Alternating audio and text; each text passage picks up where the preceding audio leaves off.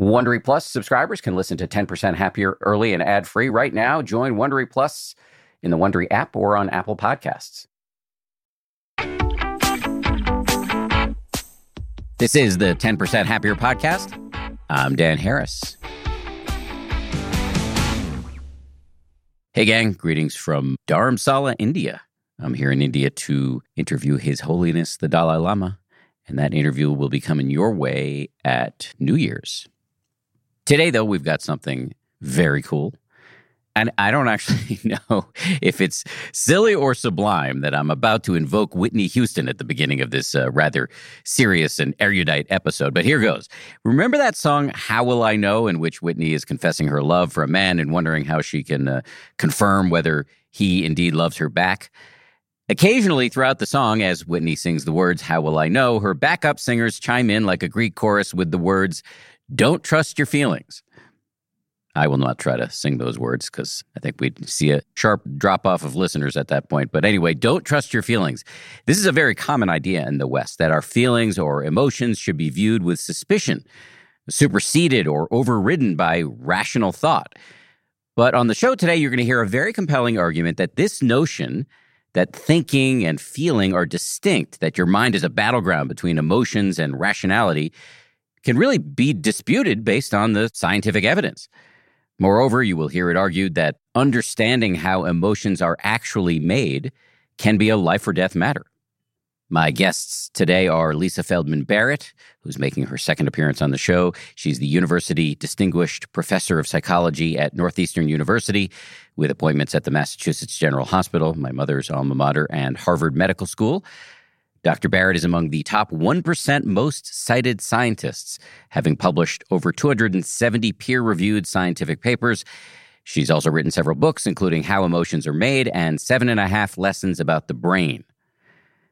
My other guest is making his first appearance on the show. John D. Dunn holds the Distinguished Chair in Contemplative Humanities at the Center for Healthy Minds at the University of Wisconsin-Madison.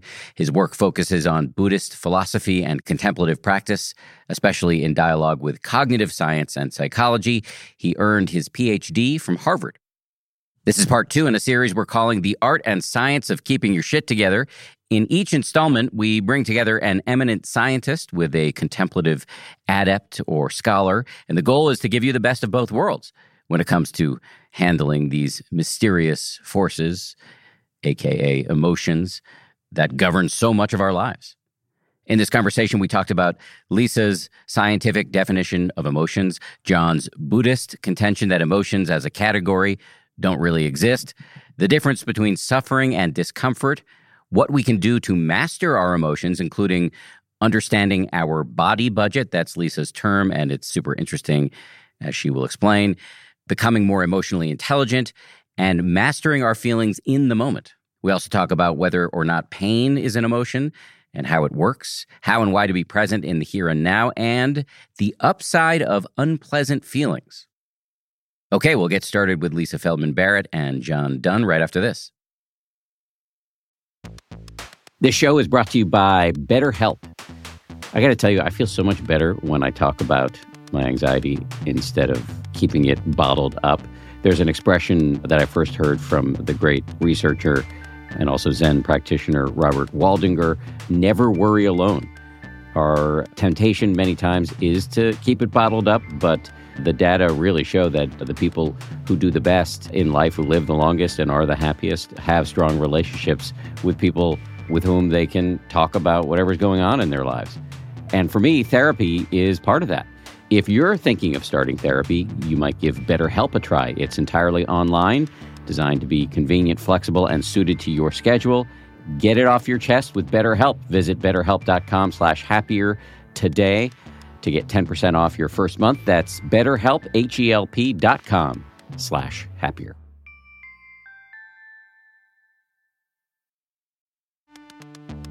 You can count on T-Mobile to help keep you connected. After investing billions to light up their network from big cities to small towns, T-Mobile is America's largest 5G network. Plus, when you switch to T-Mobile, families and small businesses can save up to 20% versus Verizon and AT&T. Visit your neighborhood store or T-Mobile.com to switch. Plan savings with T-Mobile. Third line free on Essentials via monthly bill credits versus comparable available plans. Plan features may vary. Credits stop if you cancel or change plans. Audible lets you enjoy all your audio entertainment in one app. You will always find the best of what you love or something new to discover. They offer an incredible selection of audiobooks across every genre, from bestsellers and new releases to celebrity memoirs, mysteries and thrillers, motivation, wellness, business, and more. What I've been checking out recently is called Our Share of Night. It's technically, I guess, a horror, but it's definitely literature. I mean, it's incredibly well written, absolutely fascinating, and it really does rhyme with some of the themes that we explore on this show. I highly recommend it, although I'm only through the first 15-20% of it, but I highly recommend it. As an Audible member, you can choose one title a month to keep from the entire catalog, including the latest bestsellers and new releases. New members can try Audible free for 30 days. Visit audible.com/10% or text 10% to 500-500. That's audible.com/10% or text 10% to 500-500 to try Audible free for 30 days. Audible.com/10%.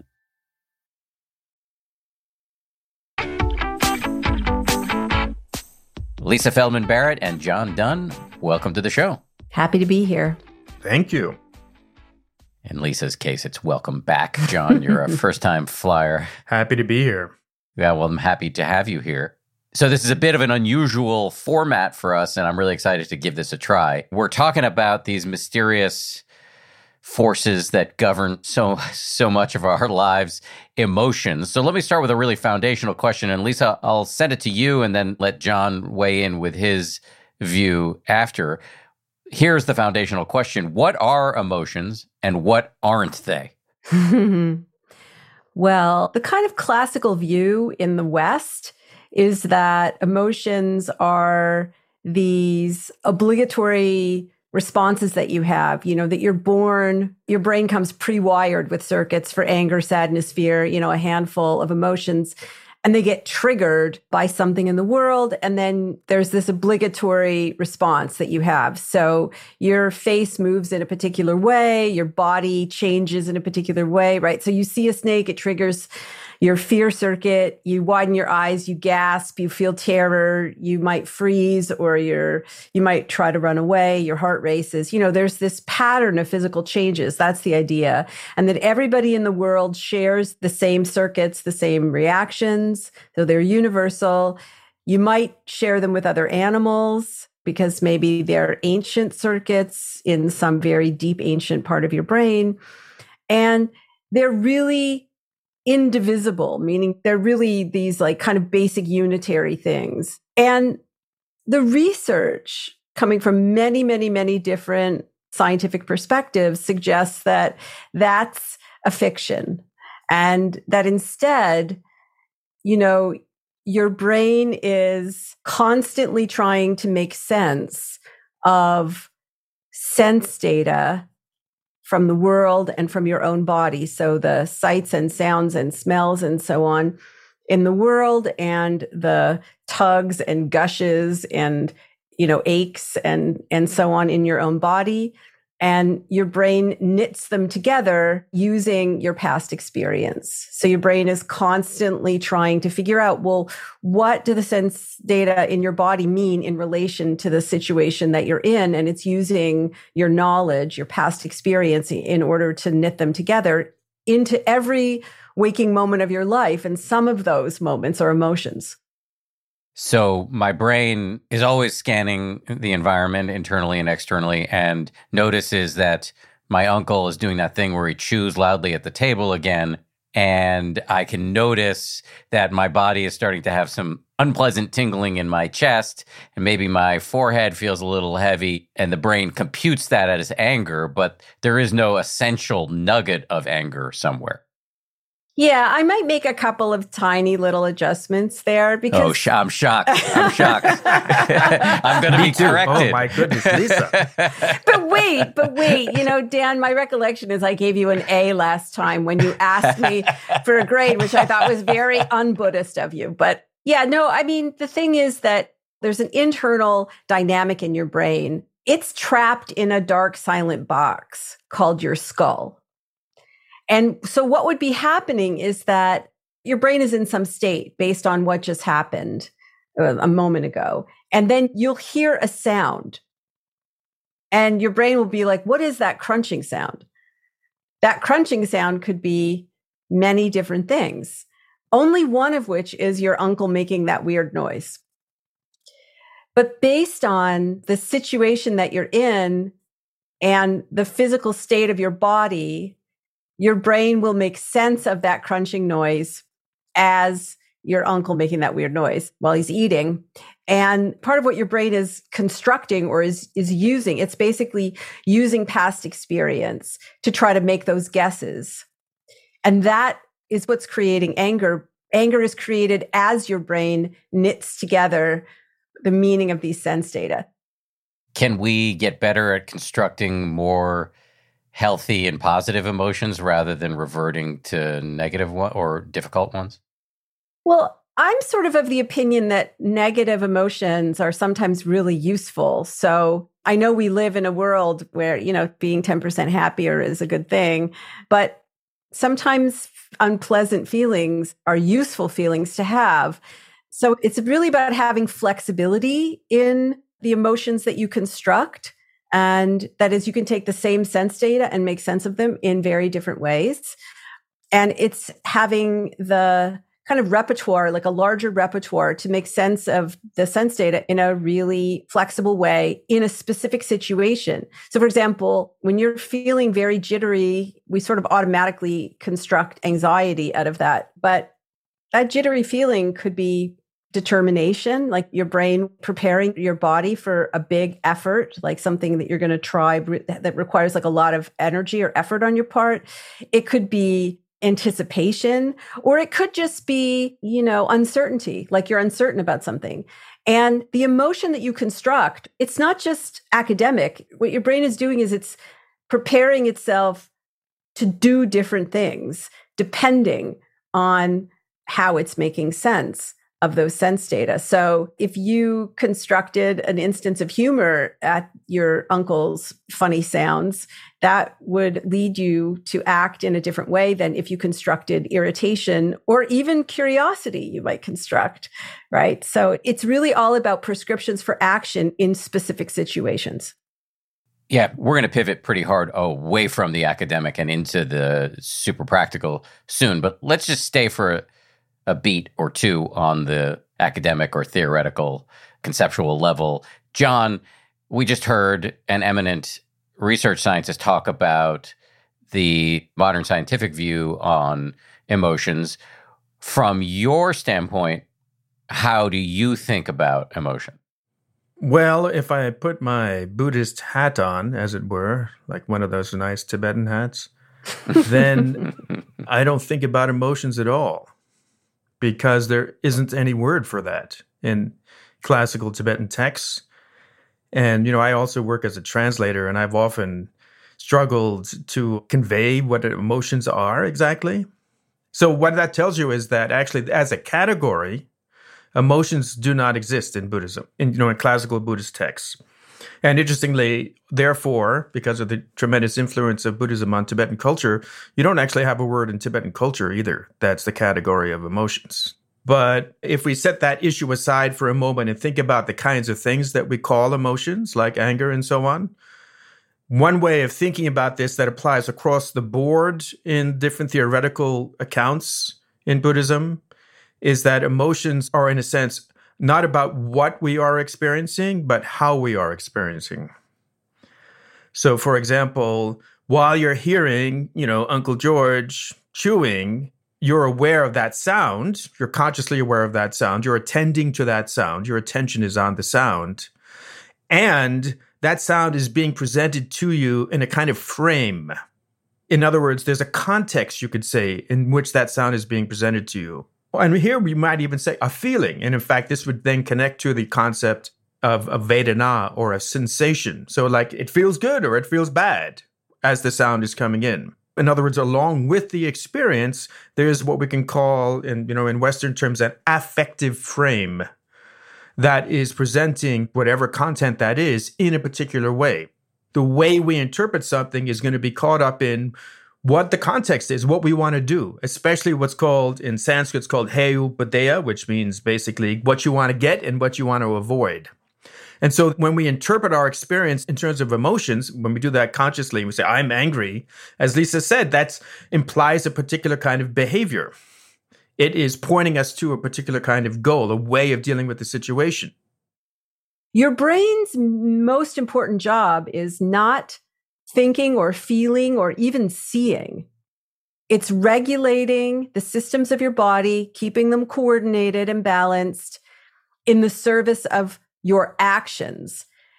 Now, we don't experience our lives that way. We don't experience every hug we get, every insult we bear. You know, I'm not experiencing consciously this conversation as having anything to do with my brain's regulation of my heart and my lungs and my metabolism. But actually, that is what's going on under the hood. Your brain is constantly attempting to, in the most metabolically efficient way, coordinate the systems of the body and plan for the next action. And it's doing that by making guesses about what sense data mean for the purposes of the next action. We have a bunch of tasks all the time. So if we hear a loud sound, for example, suddenly we're going to pay attention to that sound. And why do we do that? Because we have, my old friend David Meyer used to call the task of life, like basically survival. And the loud sound is very relevant to us. We're going to pay attention to that. So we're constantly sort of walking around trying to make sense of our environment. And at a certain baseline level, you could say, we're just trying to basically like make our way in samsara. Like get the good stuff in the world of suffering and avoid the bad stuff in the world of suffering. And on top of it, our whole conceptual system is really evolved, karmically just to do that. I mean, that's what concepts are for in the end.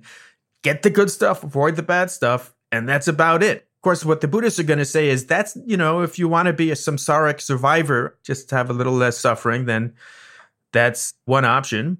But they are in some ways trying to, when this model is presented, the idea is that we're going to try to not get stuck in this survivalist mode where it's all about just getting the good stuff and avoiding the bad stuff. You brought me to actually kind of where I was hoping to get reasonably early in this conversation. This question may sound a little flip, but I don't mean it in a flippant way. So what? I provoked you to talk about what emotions are and what they aren't, and that's a bit of an academic discussion, but what does any of it have to do with how we do our lives? Why does it matter that things work this way? Why does it matter that you know that things work this way? Why does it matter that you have flexibility? And here's the answer. Because there's a difference between unpleasantness or discomfort and suffering. Suffering in the Buddhist sense. Suffering in the Buddhist sense is physically bad for you. It's not just that it's unpleasant. It's actually physically bad for you over the long run, meaning that you'll have chronic stress. But what is stress? Stress is literally your brain preparing your body for a big metabolic outlay it's expecting. And if you do that over and over and over again, and the big negative thing never comes, so you prepared needlessly, or you don't replenish what you spend by not sleeping enough, not drinking enough, not eating healthfully, and so on, you develop a metabolic vulnerability that over the long term results in increased likelihood of any metabolic disease, diabetes, heart disease, some cancers, depression, anxiety. So it matters. It matters to avoid suffering. And there's a difference between suffering and discomfort. Discomfort is something feels unpleasant. Like I had back surgery last year. Okay. There was a lot of discomfort there. But suffering adds something to discomfort. It's like discomfort plus it's my fault. This says something about me as a person. I have to prove to myself that I'm not bad, or I have to prove to myself that I'm worthy, or shooting the second arrow. Yeah. One way, for example, there's a very, very active research program showing that when you teach people to deconstruct pain into the discomfort part, the feeling, the physical discomfort separately from the affect, the kind of like, I feel like I'm a bad person part, the suffering part. So you remove the suffering and all you focus on is discomfort. You can reduce people's opioid dependence. So constructing emotions that are not well coordinated with your culture or with the most effective that you can be in a particular situation is physically potentially harmful for you over the long run.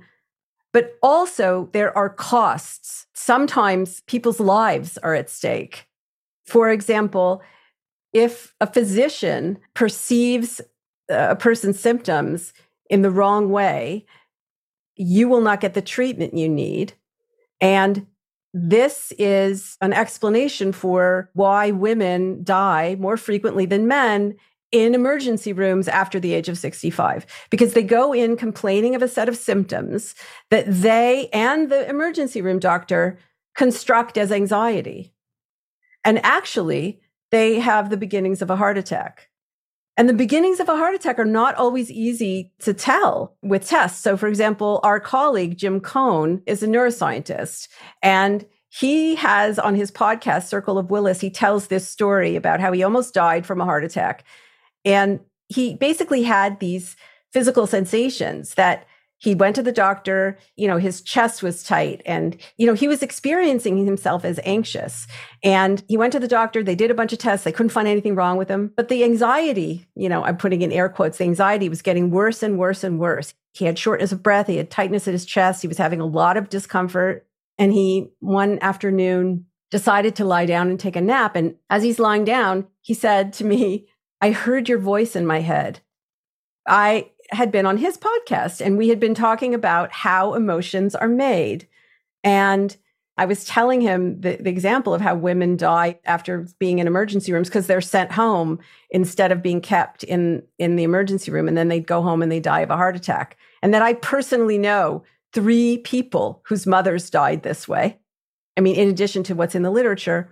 And so he got up and he dragged himself to the emergency room and he said, I know they're not going to find anything. I know that this is just anxiety, but I'm just going to check it out because of what you said. So he goes to the emergency room. They check him out. They can't find anything wrong with him.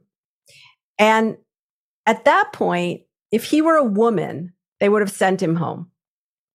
But he's a man.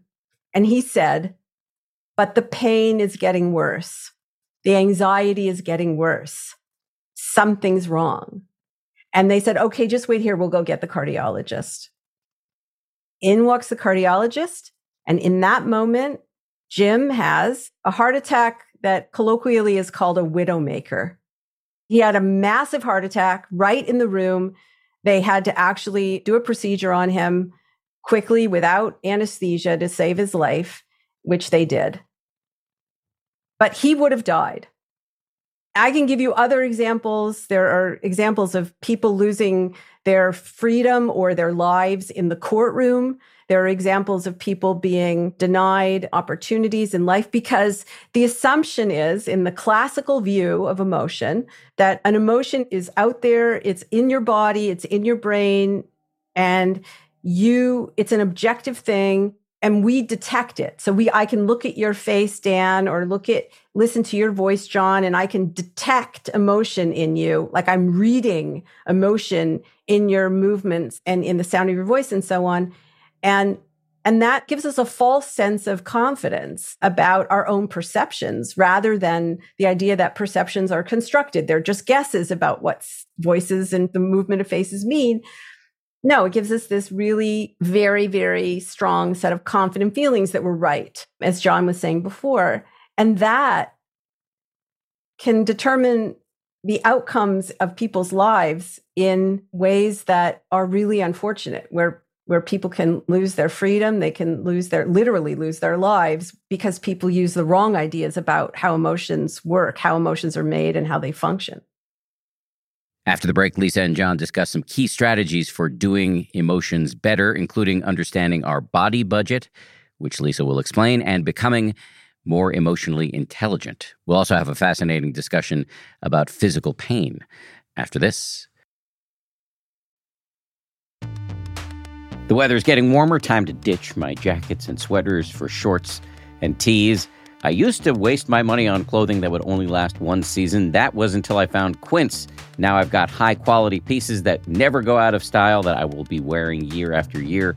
Quince has all the seasonal must-haves like 100% European linen shirts from $30, performance polos, and versatile flow-knit activewear. The best part, all Quince items are priced 50 to 80% less than similar brands. By partnering directly with top factories, Quince cuts out the cost of the middleman and passes the savings on to us. And Quince only works with factories that use safe, ethical, and responsible manufacturing practices, along with premium fabrics and finishes. I just made a big order at quince.com. I got 2 pairs of sweatpants that I've just had for like a week, and I already love them. I'm wearing them all the time. Sweatpants are a huge deal to me because I work from home and I want to look reasonably good, in front of my wife and stuff, but I want to be comfortable. And the Quince sweatpants do the trick. For me, the bottom line is they've got good-looking stuff at low prices. Not a bad recipe. You should go ahead and upgrade your wardrobe. Go to quince.com/happier for free shipping on your order and 365-day returns. That's QUINCE.com/happier to get free shipping and 365-day returns. Quince.com/happier.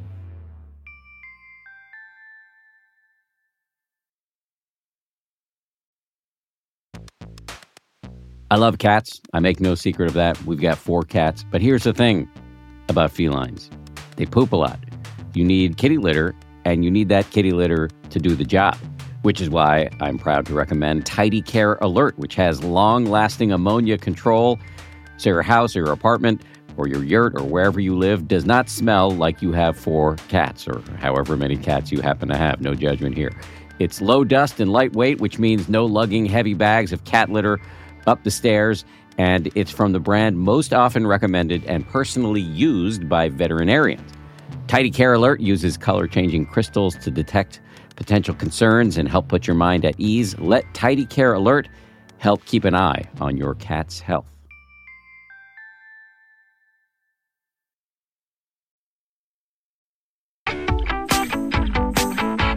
I think it would make sense to dive more deeply into how we can work with our emotions, having set the table as we've done. And as a framework, I'd like to use Lisa's advice from a chapter you wrote, Lisa, called Mastering Your Emotions. And the first pillar of the first of 4 pillars from that chapter has to do with a body budget.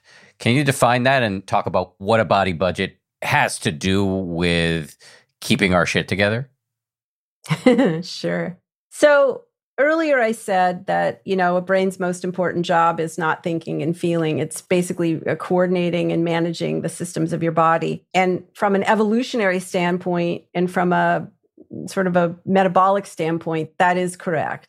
The technical term for managing your body is allostasis. And it means to predict or to anticipate the needs of the body and attempt to meet those needs before they arise. And so you have to keep the whole drama inside your body going very, very efficiently, because you've got millions, trillions of cells and they all need oxygen and glucose and various things to keep you alive and well. And your brain is the coordinator of all of those systems. So it's a metaphor for allostasis, for your brain's predictive regulation of your body, is body budgeting. And so instead of budgeting money, it's budgeting glucose and salt and oxygen and all the nutrients that keep you alive and well. And you can think about spending those nutrients the way you would spend a budget. So, for example, what's expensive? Well, learning something new is expensive. Persistent uncertainty, like, I don't know, in the, a COVID pandemic, that's really expensive. Exercise is really expensive.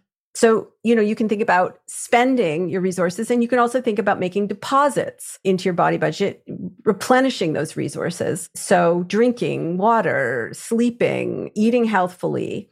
You can think about getting a savings right? So that's where other people partly come into play. It turns out that we're not just managing our own body budgets. My brain doesn't just manage my body budget. My brain is also making contributions to other people's body budgets. I can make withdrawals. I can be like a tax, right? I could also be like a sale. Like I could make things easier for someone, make it cost less for their brain to do what they need to do. And in that way, help, make a deposit, as it were. It's the metaphor for the metabolic underpinning of all the things we talk about psychologically, learning new things, stress. So stress is a big withdrawal from your body budget.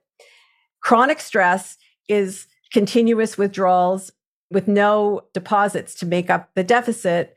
And over time, you have this increasing deficit until you're bankrupt.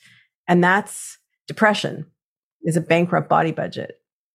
John, any thoughts on this from a contemplative standpoint? Well, body budgets aren't really a big thing in Buddhism, actually.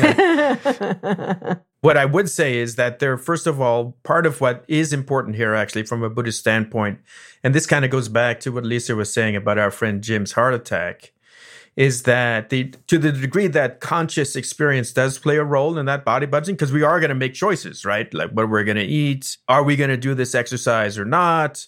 Or we're also going to notice things like, am I sitting here ruminating about the pandemic and my uncertainty, whatever it may be?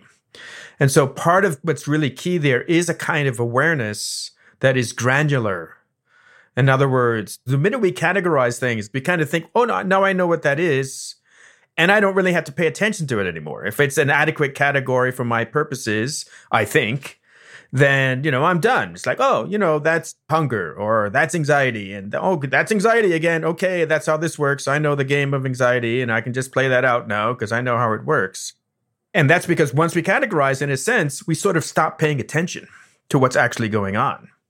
We get caught up in the category itself and what that category tells us to do or how we should behave or how we are behaving.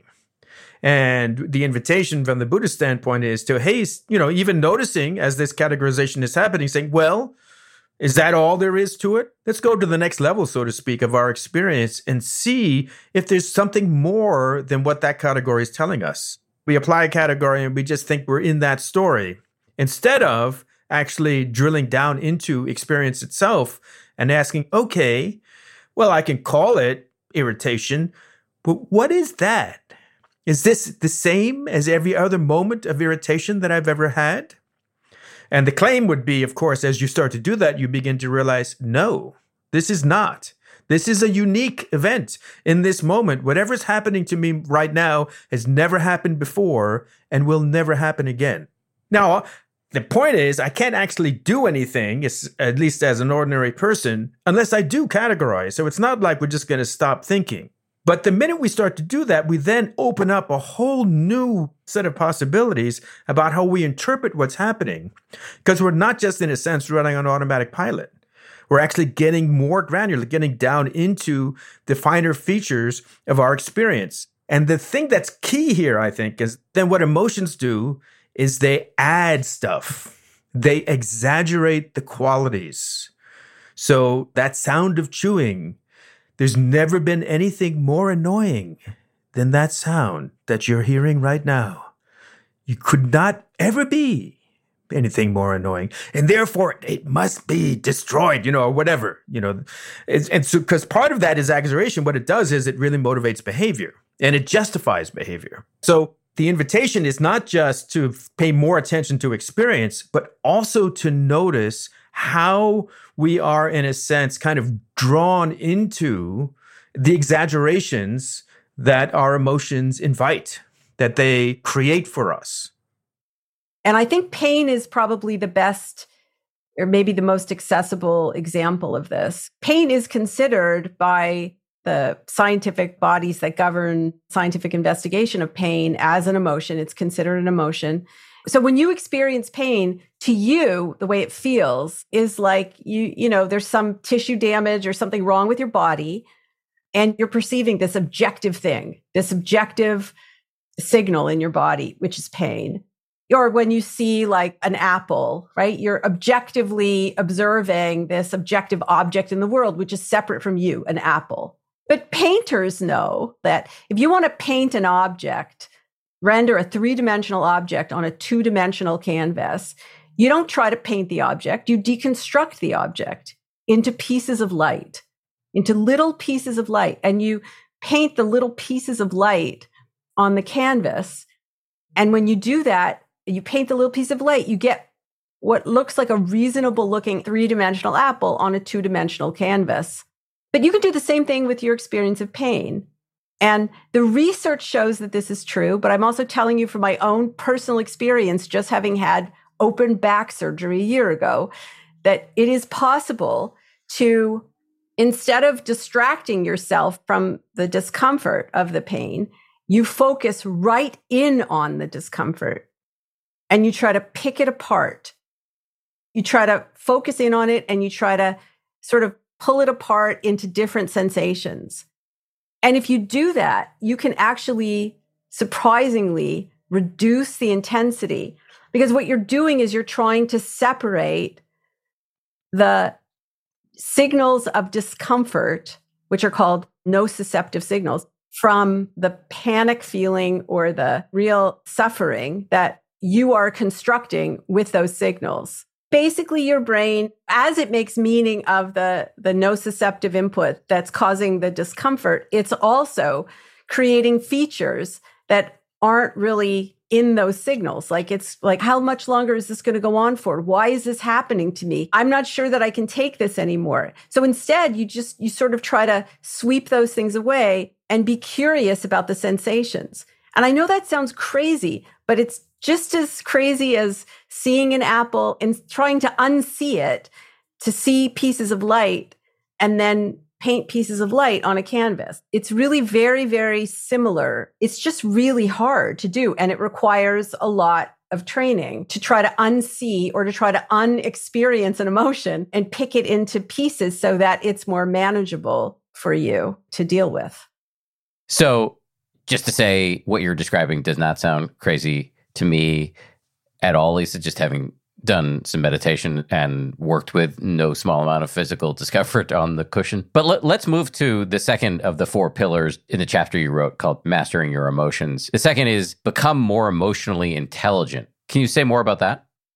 Sure. So the traditional view of emotional intelligence, is that you learn to recognize emotions better in an objective way. And then you also learn to bring rationality to your emotions. So the idea is rooted in this very, very ancient Western idea that thinking and feeling are completely separate things. And your brain or your mind is a battleground between emotions on the one hand and rationality on the other. And rationality has to master your emotions for you to be an effective person. And if your rationality doesn't master your emotions, either you didn't try hard enough, in which case you're a bad person, or maybe you're culpable of harm that you've caused to people, or you can't, in which case you're mentally ill. But the science suggests something very different. The science suggests that emotions are not objective. They're not like separate from any person. They're constructed by people. And so that means that you can learn to construct your experiences in a much more granular fashion, meaning you can tailor them more specifically to the situation that you're in. So sometimes in anger, for example, your heart rate will go up and sometimes it will go down and sometimes it will stay the same. It all depends on what you're trying to achieve in anger. So sometimes when you're angry, you're trying to remove an obstacle in your path. Sometimes when you're angry, you're trying to win a competition. Sometimes when you're angry, you're trying to bond with other people who are also angry about the same thing as you're angry about. Sometimes in anger, your goal is to punish somebody who has violated a norm or maybe harmed you or someone you care about, right? There are all these different goals that you can have in anger, and what you do physically, your actions will be different. And therefore, the internal state of your body will be different. The internal state of your body is very yoked to the actions that you're going to take, regardless of what emotion category you're talking about. So the idea is that if you learn more emotion words, even emotion concepts that come from other cultures that we don't have in English. If you expose yourself to people who are different from you, and you can learn something about the concepts that govern their experience, the more you practice, the more flexibility you'll have. And that's emotionally intelligent because it lets you tailor your experience and your actions more to specific situations. And similarly, you learn that a facial movement or a vocal change doesn't speak for itself when it comes to emotion, right? That people, it turns out, in urban settings, scowl about 30% of the time when they're angry. That means that 70% of the time, they're not scowling when they're angry. They're doing something else with their face that's meaningful. And people also scowl when they're not angry. They scowl when someone tells them a bad joke. They scowl when they have gas. They scowl when they're concentrating really hard. Like my husband, when he's concentrating really hard, makes a full facial scowl, which is not the prototype of an anger expression. It's the stereotype, the Western stereotype. It's a stereotype because most people don't scowl. When is the last time you saw someone win an Academy Award for scowling in anger? It just doesn't happen. That's not how, right? It's unsubtle and not realistic. So being emotionally intelligent also means that you understand that your brain is making a guess about what somebody else is feeling based on their body posture, based on their facial movements, based on the sound of their voice. And that allows you to dissolve the false confidence you have that you are reading somebody else's inner state, that you have some privileged access to their inner state by virtue of just what their faces look like or what they sound like, which you don't. And so that's a way to improve your emotional life. It's to be curious, to try to broaden your vocabulary of emotion concepts so that you can learn to be more flexible in how you construct your experiences. And again, I will say, this all sounds very deliberate, and it is deliberate at first, just like driving a car is deliberate or learning any skill is deliberate. I think of it as like an investment, really, in a healthier you in the future, right? Like exercise. You could do this on the cushion, actually, for sure. I wanted to add, there's another kind of maybe emotional intelligence or maybe even emotional wisdom, which is another feature of this that you're kind of pointing to, Lisa, but that is really important in the style of Buddhist practice that I'm most familiar with. And that is also seeing what emotions really are, like what is their true nature. And, as a practice, there's a well-known practice in this context that Matthieu Ricard actually, I think, has written about. Certainly it's translated in his book on Shabkar. And what one does is deliberately sit on the cushion and then bring up, in formal meditation, and you bring up some really intensely emotional memory. I know we go back to the chewing, that might not be adequate, but, something that really gets you going and allow that emotion, what we would call an emotion, and even the categorization of it, like let the categorization happen, like, oh, I'm angry, and feel the anger, like get angry. And then look at the anger itself and say, what is it? What is this truly? What this starts to give us some insight into is actually what is the nature of experience itself? Because those very intense states of experience actually, they're intense. And so I think you could say an aspect of emotional intelligence is actually the capacity to sort of see through what the emotion seems to be, what it feels like, and to see it as just an expression of consciousness itself. Coming up, strategies for mastering your feelings in the moment, the importance of being present, and the many, many options we have for making sense of unpleasant feelings. Keep it here. It's spring, and that means it's graduation season, and I've got an idea for an incredibly fun graduation gift or party favor. Did you know that you can get personalized M&Ms? You can choose from over 20 colors and add your graduate's name, graduation-themed graphics, or photos, which are printed directly on the candy. I recently got a sample of some of these personalized M&Ms, They showed up in my mailbox. They got my face on them, which makes it a little bit awkward for me to eat them personally. I'm doing it anyway. The M&Ms I got also include the words 10% happier, to which I have a deep attachment. I was kind of thrilled when I saw them. I was wondering if they were a gift from somebody on the 10th anniversary of the 10% Happier book. Turns out they weren't. They were a gift from M&Ms, who are now a sponsor of this show. So thank you, M&Ms, for sponsoring this show and for the delicious treat. You can visit MMS.com to create your own unique custom gifts and memorable party favors for graduations, weddings, birthdays, and more. That's MMS.com. Use code HAPPIER to receive 15% off your next order. When you're ready to pop the question, the last thing you want to do is second-guess the ring. At BlueNile.com, you can design a one-of-a-kind ring with the ease and convenience of shopping online. Choose your diamond and setting. When you find the one, you'll get it delivered right to your door. Go to BlueNile.com and use promo code AUDIO to get $50 off your purchase of $500 or more. That's code AUDIO at BlueNile.com for $50 off your purchase. BlueNile.com, code AUDIO. So, just in our remaining time here, the goal was to run through the 4 aspects of mastering your emotion that Lisa writes about. We covered the first, body budget, the second, becoming more emotionally intelligent. I think within that, Lisa also talked about applying emotional intelligence to people around you, which is another of the pillars. So that leaves us this one, and let's see if we can cover it in our remaining minutes, which is mastering feelings in the moment. What do you mean by that, Lisa? Well, your brain is always regulating your body. Your body's always sending sense data back to your brain.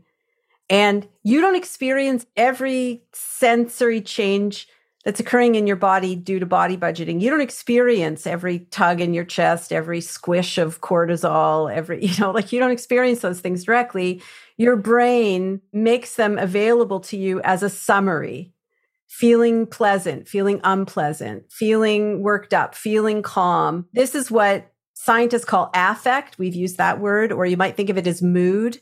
And these are features of consciousness. Your brain's always regulating your body. Your body's always sending sense data to your brain. So you're always experiencing affective features of consciousness. That's not an emotion. We make emotions when those features, those affective features, are really intense often, but those are always with us.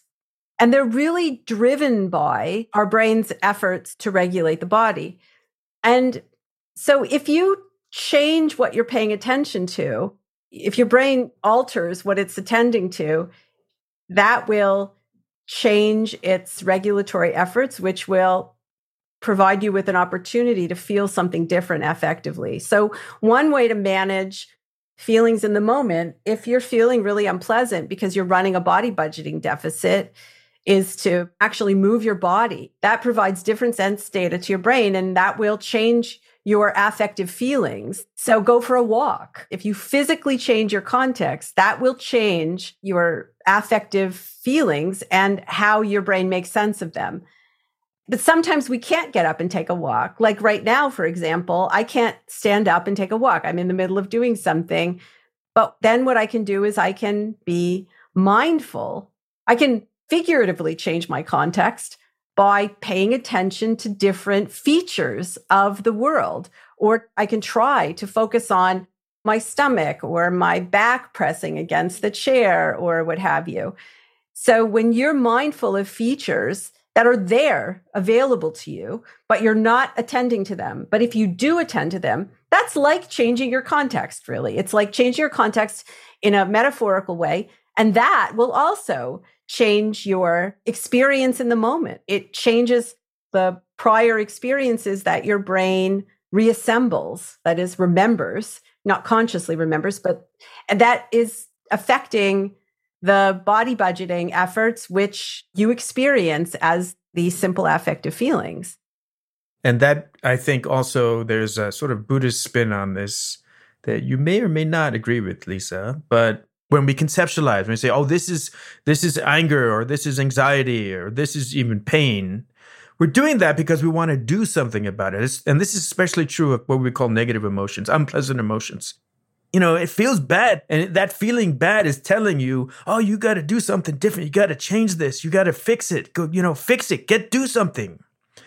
And that means that you're not really in the present moment then. You're actually in the future and also probably in the past. In other words, conceptualization involves what we call mental time travel. Yeah, this is what the neuroscientist Gerald Edelman called the remembered present. Yes, because you're not, in a sense, you're not even in the present. You're in the past, anticipating the future. And so also attending to what's happening right now can then lessen or even sometimes suspend that whole conceptualization process.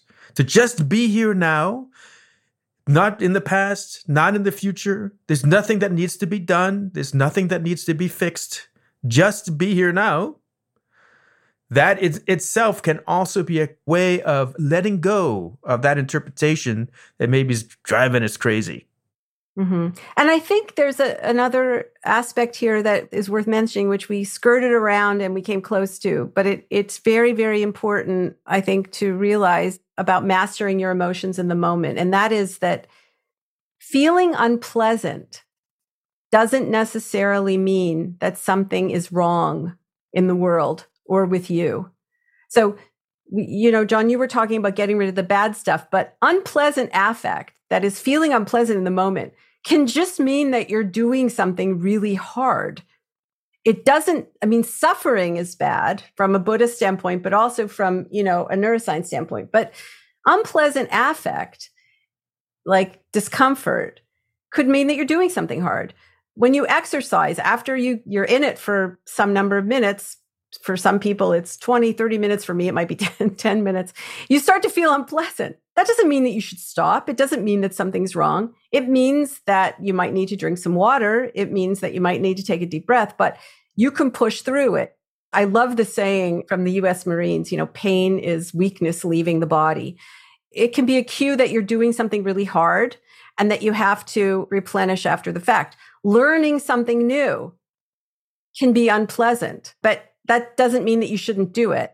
Being curious, right? Foraging for new information to plant the seeds of a better, healthier you in the future, a 10% happier person in the future, that can also feel unpleasant in the moment. So what you're doing in the moment is you're attempting to understand what those feelings signify. And that's another way of managing your emotions in the moment, in a sense, because what you're doing there is you're not allowing yourself to construct anger or anxiety or, any of these other sort of narratives or stories about the unpleasant discomfort that you're feeling that will lead to longer term suffering. John and Lisa, thank you very much for coming on. We covered a lot of territory, an enormous amount of useful information, and also just sort of theoretically interesting discussion about concepts that are really urgently related to our moment-to-moment lives. So thank you both. Oh, you're very welcome. Thank you. Thanks again to John and Lisa. Thanks as well to everybody who works so hard on this show. 10% Happier is produced by DJ Kashmir, Gabrielle Zuckerman, Justine Davey, and Lauren Smith. Our senior producer is Marissa Schneiderman. Kimmy Regler is our managing producer, and our executive producer is Jen Poyant. Scoring and mixing by Peter Bonaventure of Ultraviolet Audio. We'll see you all on Friday for a bonus. If you like 10% Happier, and I hope you do, you can listen early and ad-free right now by joining Wondery Plus in the Wondery app or on Apple Podcasts. Prime members can listen ad-free on Amazon Music. Before you go, tell us about yourself by filling out a short survey at Wondery.com/survey. I'm Shimol Yai, and I have a new podcast called The Competition. Every year, 50 high school senior girls compete in a massive scholarship competition. I wouldn't say I have an ego problem, but I'm extremely competitive. All of the competitors are used to being the best and the brightest, and they're all vying for a huge cash prize. This will probably be the most intense thing you've ever gone through in your life. I remember that feeling because I was one of them. I lost.